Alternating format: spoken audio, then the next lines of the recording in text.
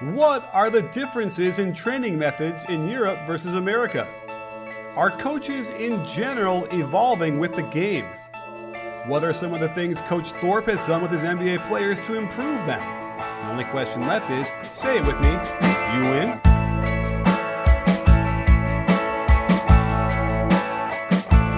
Hey sports fans, Coach Nick here, and welcome to the B-Ball Breakdown Podcast. Today I'm pleased to bring on the show David Thorpe, who's a longtime NBA analyst, author of Basketball is Jazz, Story and Lessons from a Basketball Lifer Working with NBA Players. Working with NBA players since 1999. So David, forgive me for that extra long intro to your book title, but thanks for coming on the show. I really appreciate it. My pleasure. Thanks for having me. Great. And punctuation is always important. So don't let the kids, if you're in school, don't forget to add that. So anyhow, really happy to have you on. I feel like we live somewhat parallel lives on either coast, sort of discussing and analyzing the NBA. Just one quick trip through your timeline. It looks very familiar to mine, I guess, sans the video clips. Is that fair? Sure, yeah. I strictly tweet game stuff, and I don't do a lot of it. I'll probably start doing more this year for the first time. But yeah, the video stuff I used to do was always on ESPN. Mm-hmm. I didn't do it anywhere else. But that's kind of what I do. I have a consulting business. I've been helping NBA guys a long time, and I grab clips. I was doing it all morning this morning. I have some clients that play over in Europe, and sending them clips of what they did poorly in their games yesterday. And yeah, I've been doing that kind of stuff. So yeah, very similar. So are you taking those clips and then like recording a voiceover over that, or writing on the screen, or how do you share the information they need to know? Typically, I'll discuss something with them via text and or voice, and then I send them a 10, 13-second clip of what it is I'm talking about, and then we might even talk about it afterwards. Okay. Every player learns differently, and every player digests stuff differently. So I have some really visual learners. I have some guys that just need to talk me. As long as I talk them through it, they see it. And I've been doing this a long time, so every guy's different. I've got a couple of young guys now overseas, so I have to do more video with them because they really can't see it yet. One of them is an NBA prospect from Israel. He's only 22. He's probably the best under 24 player in Israel, and he's a little Goran Dragic version, not that little, really athletic, super energetic point guard that just beat Hapoel Jerusalem, which was Amari Stoudemire's team last year in a tournament. Who won the championship last year. Hapoel did. They just beat him, and this guy's got a chance, but he's 22. He's a kid, so you really got to go slow with him. Whereas my more veteran guys, it's pretty easy. Sure. Is he in the Luka Doncic mode, or is he someone different than that? The guy in Israel. What's his name? Iftak Zev. He starts for a team called Nahariya. Everyone recruited him, but he wanted to have the ball in his hands as a 22-year-old and make all the mistakes you need to make when you're 22 and just learn. To me, he's more like Dragic. He's lefty. He doesn't necessarily put his head down and just fly like Dragic always has done. He has his head up pretty good. He sees the floor pretty well. Shoots it. He played for their under 25 team that played in the World University Games this year, lost to Purdue in overtime in the Final Four in Chinese Taipei. And he shot like 50% from three. He can really shoot. But I like guards. The way the league's playing now, guards that have a great skill, great. Obviously, who doesn't love them? But playing incredibly hard at that position really can turn dividends, and he's a guy that really is kind of a beast. Okay, well, we'll have to keep our eye on him, and perhaps a breakdown could come out of that too if I can dig up some footage. Because I love that. I love trying to get into the other markets and seeing what else is happening. Because who knows? I think the next Michael Jordan could very well conceivably come from somewhere else, not from the United States. It seems like there's so many billions more people, right? It's only a matter of time. Sure. I mean, the argument that people make that the game was so much better, the league was so much better, the NBA 30 years ago just falls flat for me because we have a global talent pool now. Mm-hmm. One of the things I do when I consult with teams is if you get out of America, teams in both basketball and soccer or European football, they own, in a sense, their region. So they can grab a 12-year-old and develop him and have a great chance at keeping him, whereas, of course, in America, that can't happen. I was texting with Mark Cuban about this because right now the best kind of soccer academy in the country is based in Dallas, and I read an article about them, and he was quoted as being a fan and so forth, and he wants to do something similar in basketball in Dallas, but he can't find a 12-year-old or 15-year-old that's really talented and own him. That guy's going to be playing AAU and going to high school and going to college. You have no control. So as I help these teams overseas, we want to increase our talent pool base. So if you've got, if you're a town of 500,000, we want to get as many kids as possible playing your sport in your facility or within the construct of what you're doing, because you never know when the next Michael Jordan's going to come. You want as many kids involved. What you don't want is for them to turn 17, suddenly figure it out athletically, but they're not playing your sports anymore. They're playing something else. And so that's my point of the NBA is you're right. He won't be like Michael Jordan, but the next greatest player in the world, the odds are he's going to come from somewhere outside the continental U.S. It certainly could be Canada. But yeah, Europe, Asia, the game is a global game. Africa, the Antetokounmpo, who's got both European and African roots. Mm-hmm. He has a chance to be the best player in the league in 3 or 4 years. Yeah, or even sooner. I mean, I think obviously the thing that holds him back is the jump shot. And we've seen some improvement. I kind of wanted to throw that out there to you because obviously you work a lot with jump shooting, and certainly I do as well. And certainly I spend a lot of time just frame by frame going over mechanics. What do you make of the whole Markelle Fultz thing that's been popping up here on Twitter and in the news about his shot? Have you seen this? I've only seen the headline. I haven't watched it yet. I'm going to watch them play sometime this week. What are they saying about it in particular? I knew shooting wasn't his strength. That doesn't worry me so much, but what are they saying? Well, here's the thing. He did shoot elite from 3 in college. His free throw percentage wasn't great, but basically he's completely revamped his mechanics, and now he's shooting it like way out in front of him here, and it's a total hitch, and it's frightening. But what's even more frightening about it is that he's doing it now. Like a week before the season starts, or when the season's starting, and apparently Brett Brown had come out and said something like the fact that it wasn't them; they didn't want him to do that, but he's just trying and experimenting. And I just feel like and I don't know if people really understood on Twitter. I was like all caps saying this is not the time to do that, and I'm wondering if you can even illuminate further as to why it's a damaging idea a week before the season starts. Well, yeah. I mean, I probably didn't think a genius to say what you just said. I agree with you. I have a couple of thoughts. One is, first of all, I always kind of teach arms folded. I want the ball tight to our body when we shoot the ball. That's where your power base is.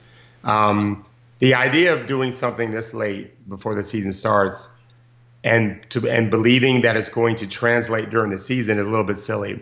Most players in the height of competition, and we're talking about the NBA here, they're going to kind of revert back to what they've always done. Unless it becomes habit. And so that takes lots of hours. That takes lots of reps. I've always been a big believer in seeing long-term, big picture. So if I have a player at 21, Omri Caspi is an example of a guy that I had at 21. He made 7 threes his entire career in the EuroLeague. It just wasn't part of his game. And so we just started slowly kind of building that shot that first year. He shot well. I didn't see him for a few years. He was busy working with other guys with the Kings, and I didn't get involved with him. And then when I next helped him, he had called me because his shot had just fallen apart completely. It was a mess. And so once again, we didn't say, okay, you're going to be a great shooter this year. What we said, we just try to rebuild what we thought would be a good foundation for him. And we thought it would take a couple years. But we said to him, you're going to be a 40% three-point shooter if you just give it time and continue to grow. It's almost like growing a garden. For Fultz, I have no idea if this form is going to work for him. Every person anatomically is built differently. It's almost like, shots are almost like fingerprints. You don't really see too much two that are exactly alike. But if he just stays with it, maybe it could work out for him. I don't like the idea of it being in front of his body, not just because there's no power way out there, but also it's where the defense is typically. Yeah. So why would you want to put the ball closer to where the defender is? That's weird to me. I'll read up on it. Like I said, I saw the headline. Yeah, and there's video on Twitter. It's easy to find. You'll see it. And the thing was, it's a couple of weird things. And funny that you mentioned Omri Caspi because he shoots it a little bit away from his body. And because I was watching him practice the Warriors last week, And it's interesting, and I wouldn't be surprised he was having trouble if he shooting that way from 3 because of the power. It sort of dissipated a bit. But he also talked about, Fultz was talking about how he wanted to continue to raise his set point. And, I think when you and I were growing up, that was sort of what we wanted. The idea that, you better have that ball elite highbrow raise or higher or even over your head. And, it seems to me that now that we've seen Steph and Lillard and Nash and these guys shoot almost like little kids in front of their face, that's really not such a thing that we should stress anymore, right? I look at it, I have a 16-year-old son. I help his AAU teams and his high school teams, and he shoots just like Steph does. It wasn't my decision. It was him watching a million games of Steph, and it's very easy and natural for him. When I say shoots like Steph, I mean mechanically, not result-wise. Right. he can really shoot. I think he's got a chance to be a great player. He's just a sophomore. We'll see. But what I've taught him is the closer you get to the rim, the higher the ball has to be in your release point, typically. There obviously are exceptions. Right. But you should not be taking a shot from 3 unless it's the end of a shot clock or in the high school case, end of a quarter, that needs to come from above your eyes in order to get it off, unless it's in those positions, because it means you're contested. Why would you take that shot? It's a bad shot. So yes, releasing from your chin to me isn't a big deal at all because you're supposed to be wide open to begin with. And speaking about chins, if you're in the habit of keeping yours clean shaven, then you must try Harry's razors. I gotta tell you, the handle is my favorite part. It's ergonomic and balanced perfectly, and I also love their shave gel. Since I started using Harry's razors, people have been commenting on my smooth face a lot, and who wouldn't want that? And if you're one of those bearded millennials, get with the program and let us see your face. What are you hiding? If you're wondering how well the blades are made, the founders Jeff and Andy make them in a German factory. The highest quality razors for half the price of the leading 5-blade razor. You know what I'm talking about. And they're shipped right to your door. No asking the store clerk to open a display case. Best of all, if you go to harrys.com/coachnick, you'll get their trial set for free. Just cover the shipping cost. You'll get their awesome handle, 5 precision-engineered blades, rich lathering shave gel, and a travel blade cover. I'm positive you'll feel the same way I do about Harry's, so just do it. harrys.com/coachnick and get your free trial set today. It might even help with your jump shot. You know what's funny is the more and more I study this, the more I learn about this, the more I realize that I start coaching less. You know what I mean? I almost say there's less things that I'm concerned about. I used to threaten my high school players, my varsity guys, where if you didn't shoot the ball from up here with your eyebrow ridge or higher, you're not playing varsity. I literally used to say that, and I would torture these kids. I've called them, years later to apologize for a lot of this stuff. And now I'm like, give me my feet alignment the way I want it. Give me rhythm the way I want it. And I like, with the dip. I like to sway at the end with the feet as they flow forward. And then everything else, like you mentioned, as far as physiology, the physics or the what's the word? The biomechanics and the functional movement. Yeah. Again, there is no ideal for each individual person. And I feel like, are we getting closer to that realization across the board? Or do you still see or observe coaches that are just like trying to force, circles into squares? I think there's a lot of really bad, dumb, ignorant coaches. Yes. They tend to be older. They tend to be my age. I'm 50. I'll be 53 in February. And they just don't care about what's new. Mm-hmm. They're just going to do what they've always done. Luckily, those guys every year get closer and closer to retiring. They might be great coaches in many respects. They're just not very good shooting coaches. Mm-hmm. I see all types. I see really sharp young people. Of course, there's some amazing coaches that are my age and better than me or older than me even. But they tend to be embracing new ideas, new technologies, new theories. It's like any other business. You see the gamut of everything from A to Z. We see all of it. I'm a big believer in it's got to be a natural feel. You and I can debate all we want about the dip and the swing forward. I think it's awful. It doesn't mean that if you do it, you can't shoot. Of course you can. Some of the best shooters ever play the game did that. All the great shooters did it? What's that? All of them. Well, Larry Bird didn't dip it down below his waist and let his feet fly forward. Reggie Miller didn't dip it below his waist and have his feet fly forward. In fact, you would never – that's my point I was going to make with both of those two. Uh, Jim Furyk is one of the best golfers ever. I don't know if you ever follow golf at all. Do you know what that is, though? It sounds vaguely familiar, but I don't know. Jim Furyk has like the craziest swing you could ever imagine. Okay. You would never teach anyone ever to swing the way he swings. He's going to be, maybe earnings top 5 golfer all time, amazing in Ryder Cup and President's Cup. He's older now. In fact, he might even be closing the Champions League now. He might be 50. But it worked for him. And I'm a big believer in that in shooting, period. It's got to be, if you naturally dip it, I think it helps if you're taller and quicker because you need to have space. That's a longer release.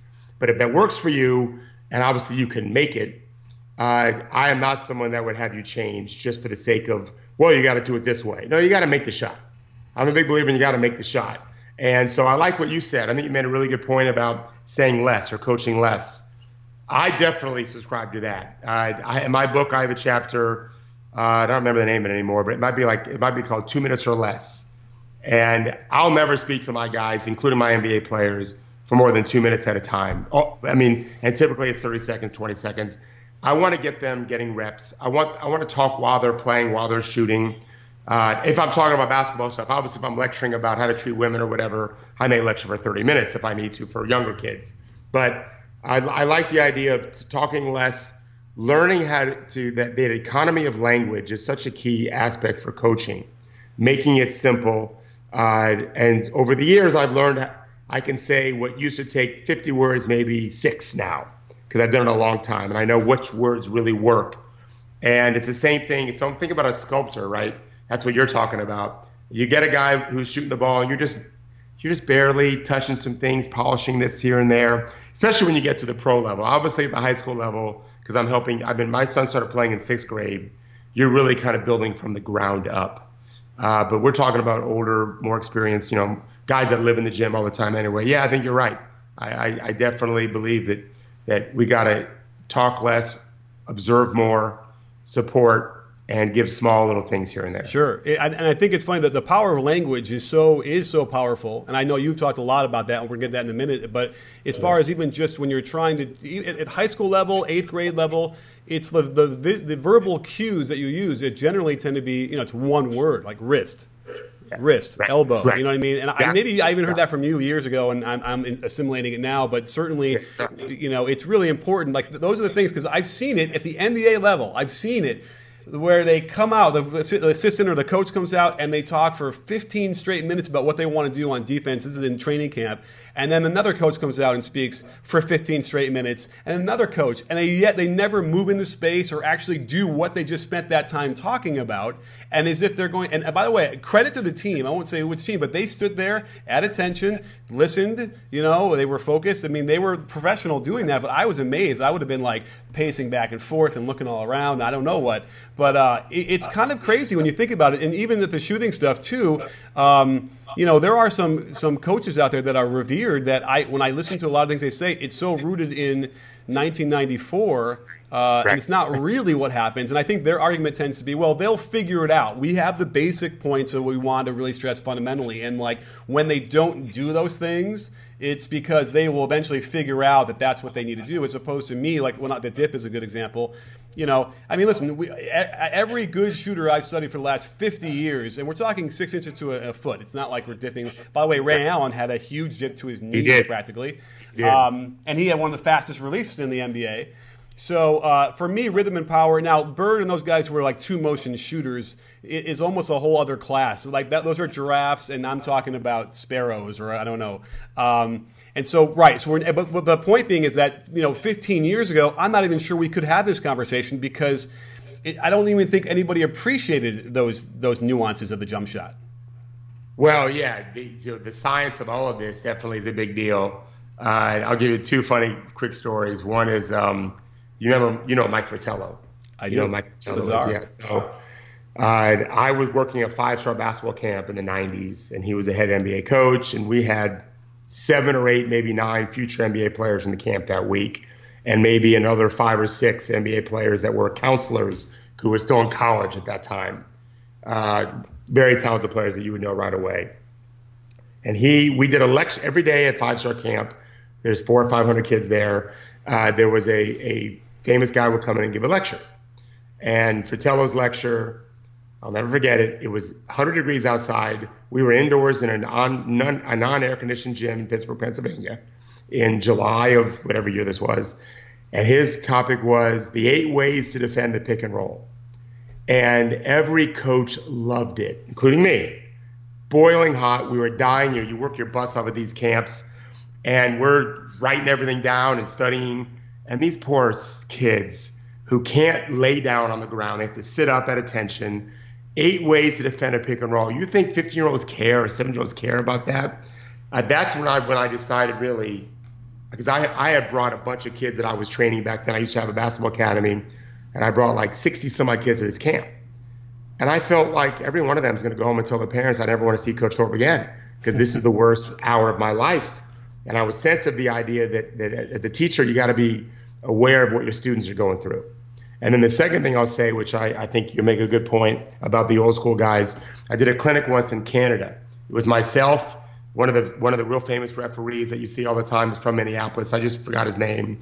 And because I think they brought him because he was the shortest flight to Ottawa. And then Rick Majerus, who's now deceased. And I did a big thing about my shooting clinic in the morning, and I talked about shot fakes a lot. And we demonstrated a lot of shot fakes in the drills. And Rick came on. He wasn't a very nice guy, really brilliant. His book, Life on a Napkin, is amazing. But he was kind of a jerk, actually. And he treated me great, except for in front of all these people who seemed to really like my clinic.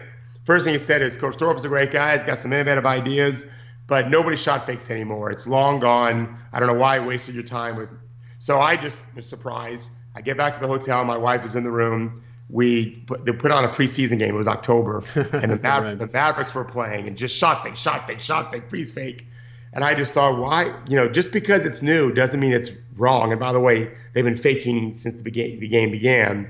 But that reminded me very much of that mentality of that generation, as if they invented the game and they're experts and we're a bunch of dummies. Right. It's just not the case. I can learn from anybody.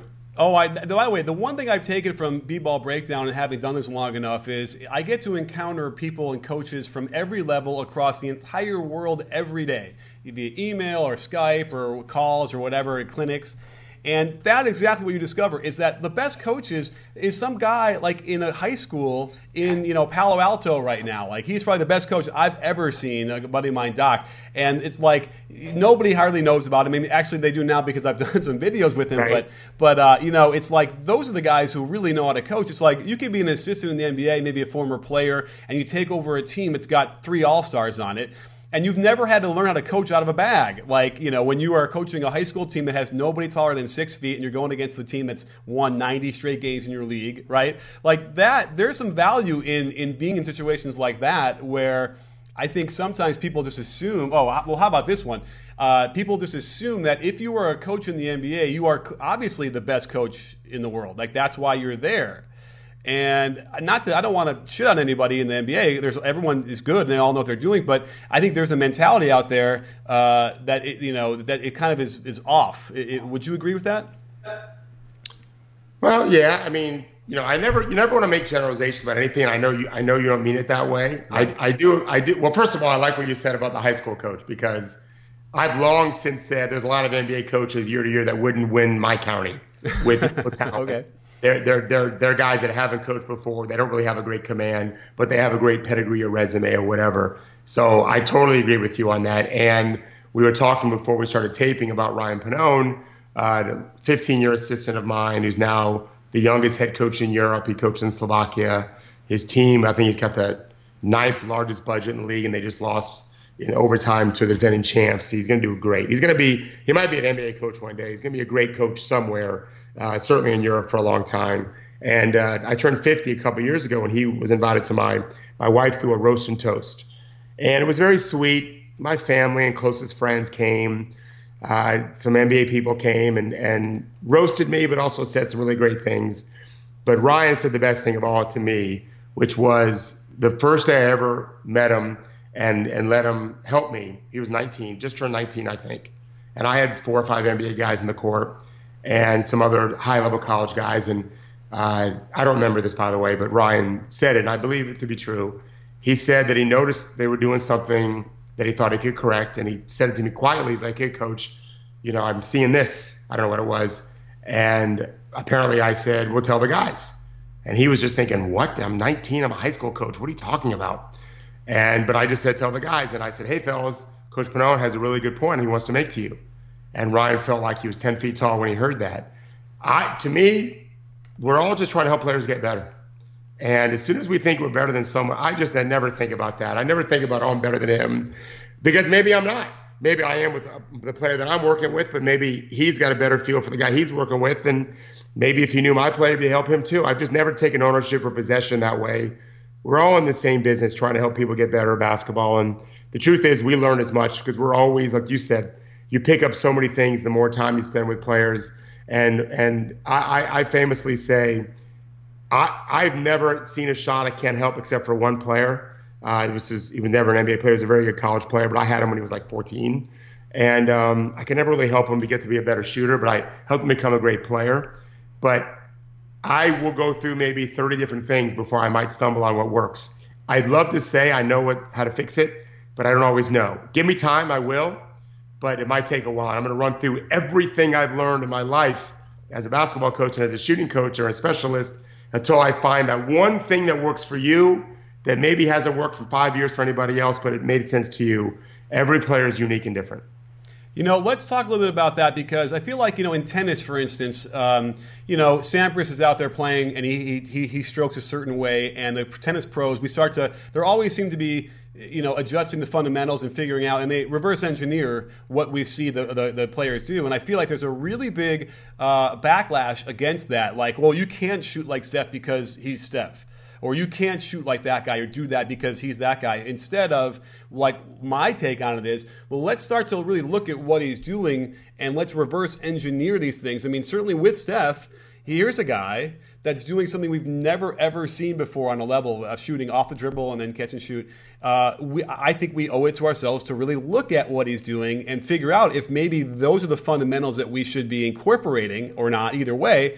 I feel like there's a resistance to that, but I'm kind of curious, with your experience shooting, what do you feel about that?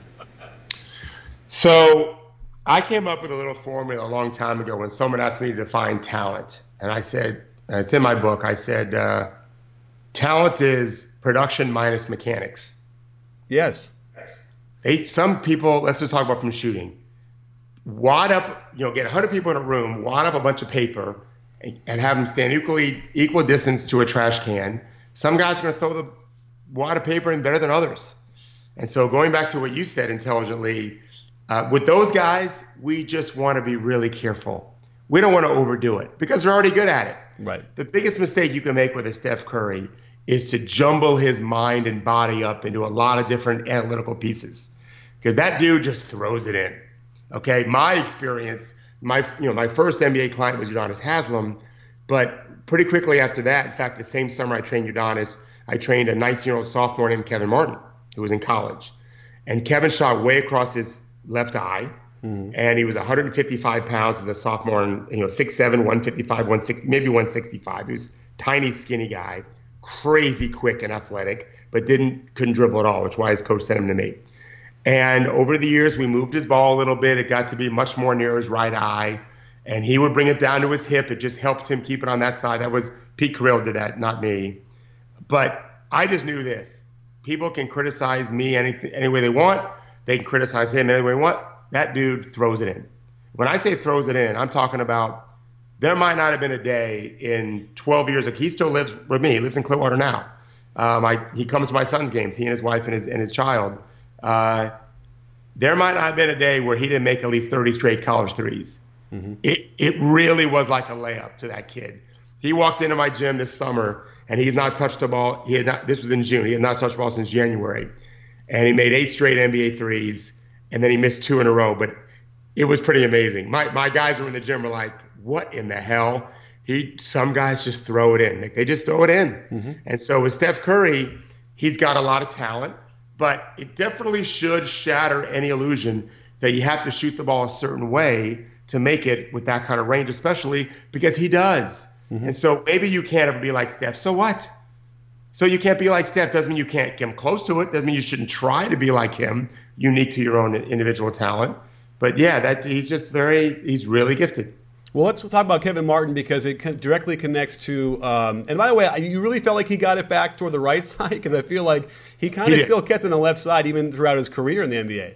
Oh, it would move it to his right hip, but then it would. I broke it down a million times. It was much more middle. You have to understand that it was 3 feet to the left of his left eye when I first met him. I mean, it was I don't know how he did it. Now he averaged 22 a game as a freshman, and he couldn't dribble. He beat Florida State as a freshman, and as a junior, he scored 40. No, as a sophomore, he scored 46 at Georgia, shooting over his left eye. Yeah. So, right.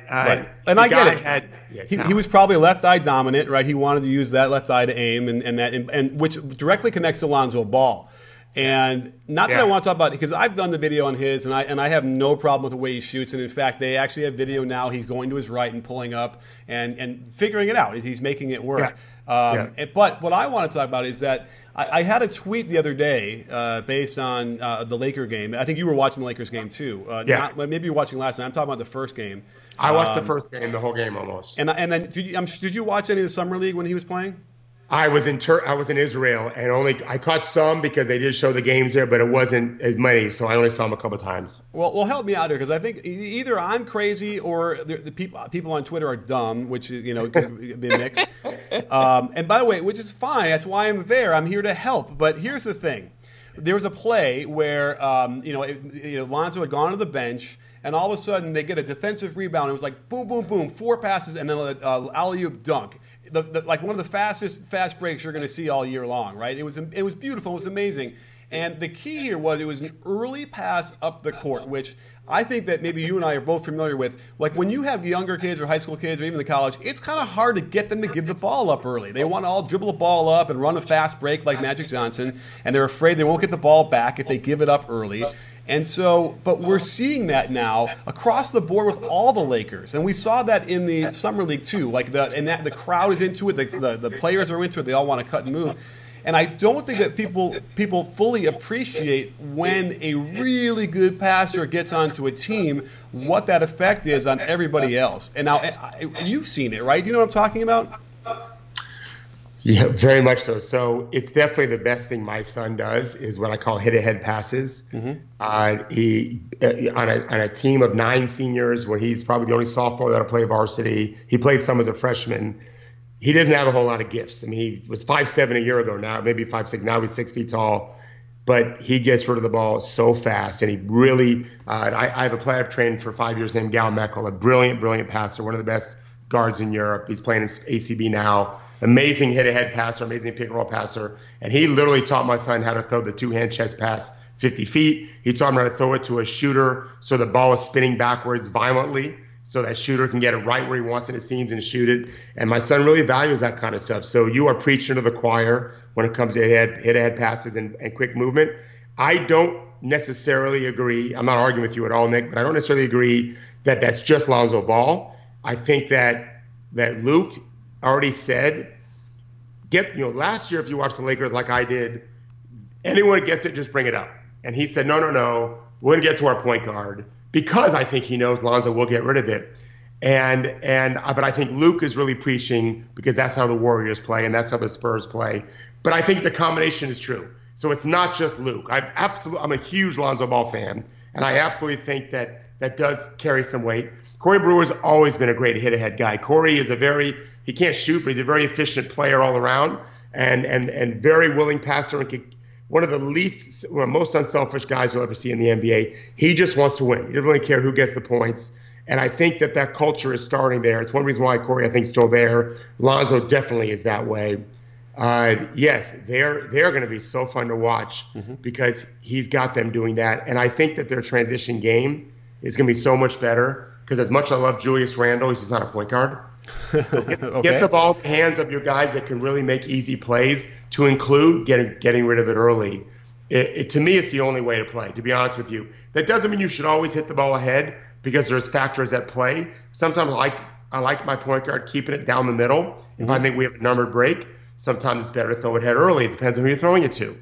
But I think, generally speaking, To me, the game is much more beautiful to watch when they play that way, and I think that the league is getting there faster. I think the whole world is getting that way. Yeah, but the secondary point I was then trying to make was I feel like the presence of Lonzo Ball in practice and in these games there's something that it's obviously different. They're already better. They're more talented this year than they were last year anyway, but there's something different about the way they're moving that ball.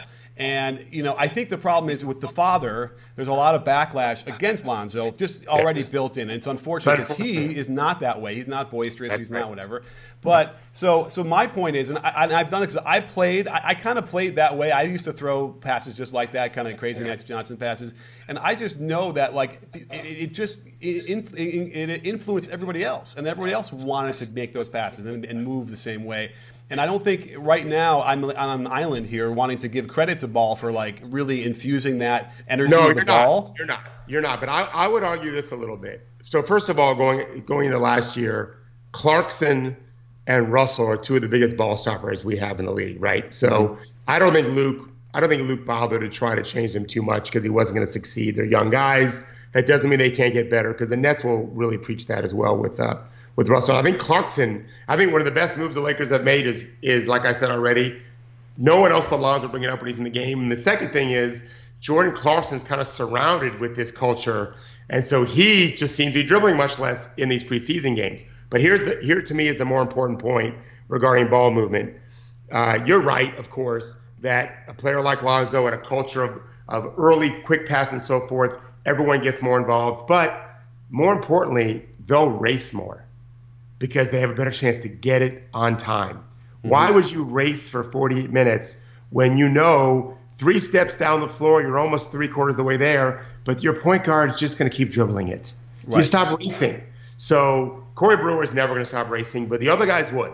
And now you got a bunch of guys wanting to race because Lonzo just might throw it to him, and so might everybody else. And so they're really one of my favorite teams to watch already, I can tell. Oh, I know. And I agree with you also. The dad drives me crazy. I just wish ESPN would stop talking about him. To me, he's a non-story. You're making him the story. That bothers me. Lonzo is interesting enough to love on his own. I think that's his name. I get the Ball names mixed up. The young Ball rookie from the Lakers is a very fun, interesting, talented player. And I also don't agree at all that he's a minus defender and always will be. I think he sucks on defense because every rookie does, and they suck on defense generally because they're young, and they're playing super fast and there's an adjustment, and they practice for 5 days. Mm-hmm. That gives them some time. But there's no reason why Lonzo can't be a plus defender. I reject any thought that he can't be a plus defender in this league because he can be. Right. And by the way, not only is he a rookie, and he's a young rookie, but he's playing the point guard position. So every point guard gets embarrassed once a game by the other point guard. Always. Right. It's the best league in the world. Yeah. I mean, and I don't know. He's thin. Give him time. I don't know if you know about, my Steph is a really great defender thing. And I did a video, and I still get people yelling at me for that. And I even had people who, this was 2 seasons ago, I did a video where he would stand up big men who try to, post him up, and he would cut guys off, and he has great hands. And I had people say to me, the clips that you showed in that video, even if you want to argue that I was poaching clips, they're like, that's bad defense that you're showing in those clips. And I'm like, I mean, sometimes it's the narrative, or I don't know if there's cultural and very deep-seated issues that we've encountering, I think, across the world now that leak into basketball. But not to get too thick, but I do want to mention that what you mentioned as far as the Lonzo Ball and Randall. Randall sprints the court to the block, and Ball threw the ball about 65 feet toward him, and he didn't look back, and the ball whizzed by his nose. He'll learn. Did you see this last night? Yeah, he'll learn. Yeah. And then you could see Randall. Maybe I'm making this up, but I almost felt like he kind of looked around, was like, oh, I had better look next time, because I don't think he's even used to it and ready for that. Not to say he's like Magic Johnson, but I remember reading about Magic when he first got there, and he'd be hitting guys in the head the whole time because they weren't ready for his passes. So I think there's a great example of we're going to start seeing. I mean, this is violently fast breaks, faster than even like the Warriors. And what's fun about it is that it is a lot of control, and you never know what's going to happen. The ball could fly in the stands, or it could be a dunk. It's the most exciting brand of basketball to me, especially when you have athletes. It can be difficult if you don't have athletes or skill, whatever. The idea of playing fast just to play fast doesn't always make a lot of sense. But I think that Luke, I don't know if he's a good coach or not, but I know that he's seen what a good team looks like. We know that. Yeah. And there's a lot to be said for that. And I love what I've seen so far in the preseason. Something's working in their training camp. They're trying to do things the right way. Lonzo, to me, well, going back to Steph Curry, this is a really important point that I try to make when I talk to players all the time, when I talk to media people who tend to trash the James Hardens of the world. And there was a time where James Harden was just an atrocious defensive player. But we all, as human beings, and certainly as basketball players, we have a finite amount of energy. We just do for a game. We know this medically now. In fact, I was talking to the team that I'm working with in the English Premier League. I was talking to their under-23 head coach, who's from England, and his dad was a famous head coach of Real Madrid. And I said to him, I went to some training camp practices in America for this franchise, and I said, I noticed that no one ever stayed after practice to work on their shooting. This is in soccer. No one ever worked on their 20-foot shots and 20-yard whatever. And he said, well, they probably were medically redlined. They all had GPSs attached to their waist, their chest. They have their heartbeat checked. We know how they slept the night before. We were in North Carolina. It was 100 degrees outside and very humid. And the moment the doctors say he's done, he is done, because the risk for injury dramatically goes up. We know this now. Mm-hmm. We know that's why they sit people out, whatever. So, but it's the same thing, Nick, in games. You have a finite amount of quality energy. Quality. You don't just drop dead. Okay? Quality energy. And if you got to do everything on offense, then necessarily you're going to have to monitor what you do defensively. So one thing I say about Steph Curry, first of all, in terms of strength, he might be the strongest guy on the team, pound for pound, lower body. Mm-hmm. I believe the Warriors have said that. This is no weak dude, okay? Right. But before Durant especially, he carried a huge offensive burden. That team transformed when he became the best offensive player in the league, not named maybe Harden or LeBron. You could argue those top three. But he did it a different way, and he's smaller and lighter. Mm-hmm. It takes more energy to do what he does. And it's not just the shooting. But by the way, and you know this, the shooting coach, if you don't have legs, forget about making those 30-foot shots. Right. And their offense largely is based on how wide that floor is spread and how vertically spread it is because of his depth as a shooter. Okay? So you have to give up sometimes defensively. You may have to mail it in. You may just have to give 50% because he's a pro. He gets it. The high school kid, think about this. When Joakim Noah, who plays to exhaustion, okay? You'll agree to that. Joakim plays till he's just dead every time. I think he played 24 minutes a game his sophomore year when they won the national championship because that's all he had. Mm-hmm. Look it up. Billy Donovan had to get him out because Joakim didn't know how to rest. Mm-hmm. Well, if you won in the last 5 minutes of the game, you better pull him out earlier. Well, Steph's a pro. He's a grown man. He knows he needs 30 X minutes a night, depending who they're playing in the playoff situation, whatever. And so he's going to have to pick his spots a little bit. But I have total faith in him as a defensive player. He's not Patrick Beverley, but none of us would argue who we'd rather have. Right, exactly. And by the way, I love Patrick Beverley, and he was in mid-season form the other night when I was watching. I mean, it's crazy how he can do that. I don't even know if I want to teach trying to pick up three-quarter court and the way he cuts guys off chest to chest. Well, listen, I didn't even get through half the things we needed to talk about. You've got to come back on the show.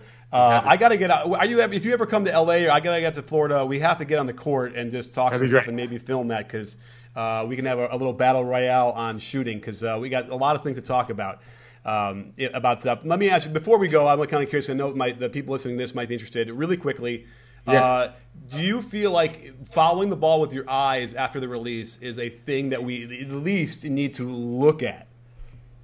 Sure. I've had players that did that. I've been teaching this game now since 1987. So I've had All-Americans going back to 1989 in high school going up. I've had players do everything. Most of my players don't do that typically. The reason why, the obvious one, is you tend to jerk your head a little bit when you do it if you're trying to follow ball flight, and that's a bad thing. But if you can do it and don't move your head, fine. But most of my guys, I always kind of compare, if you're shooting, you want to keep your eye right on the target and really focus And golf, when I played golf and I learned how to play golf, my eye stayed on what was looking straight down, even after I completed my swing. I didn't want to change anything in my focus of that. But like I said, everyone is different. Everyone is different. So okay. I wouldn't say, oh my God, we have to change that. If I was teaching from scratch, I would have you initially focus on the whole rim. And lately I've been more towards back of the rim. I used to be whole rim. Now I'm a little more back of the rim because front rim's almost always going to be a miss. I'm big on arc, obviously. But yeah, once you get to the pro level especially, I'm game for almost anything. Okay. You know, guys can adjust lots of ways. Yeah, because if you look at the list of players that foul the ball on the release or after release of great shooters is so long that, and like you had mentioned really early, quickly before, you know, you have in your bag, you have a whole list of things that you work with players on. You try this, try that, and so to me, it's almost like that is now moving up a little bit higher into my bag where he's struggling, he's not doing this. I'm like, okay, let's try this now, fouling the ball. There is some sort of psychological connection to being a little bit more aware of your mechanics when you foul the ball, and I'm still working out that stuff with some of these sports psychologist guys to see if there's any kind of we can get it closer to it. But anyway, food for thought, really interesting stuff. Okay, so promise me you'll come back and we'll do this again. Yes, sir. In the next few months or something. We'll do more. That'd be great. Be happy to do it. Appreciate it. All right, great. We didn't even talk about royal jelly. We didn't talk about anything. So we got to... All right, we'll do that next time. But again, thank you so much, Coach, for coming on the show. And don't forget, sports fans, the B-Ball Breakdown, not a channel, we're a conversation. You in? Are you in, Coach? Yes, sir.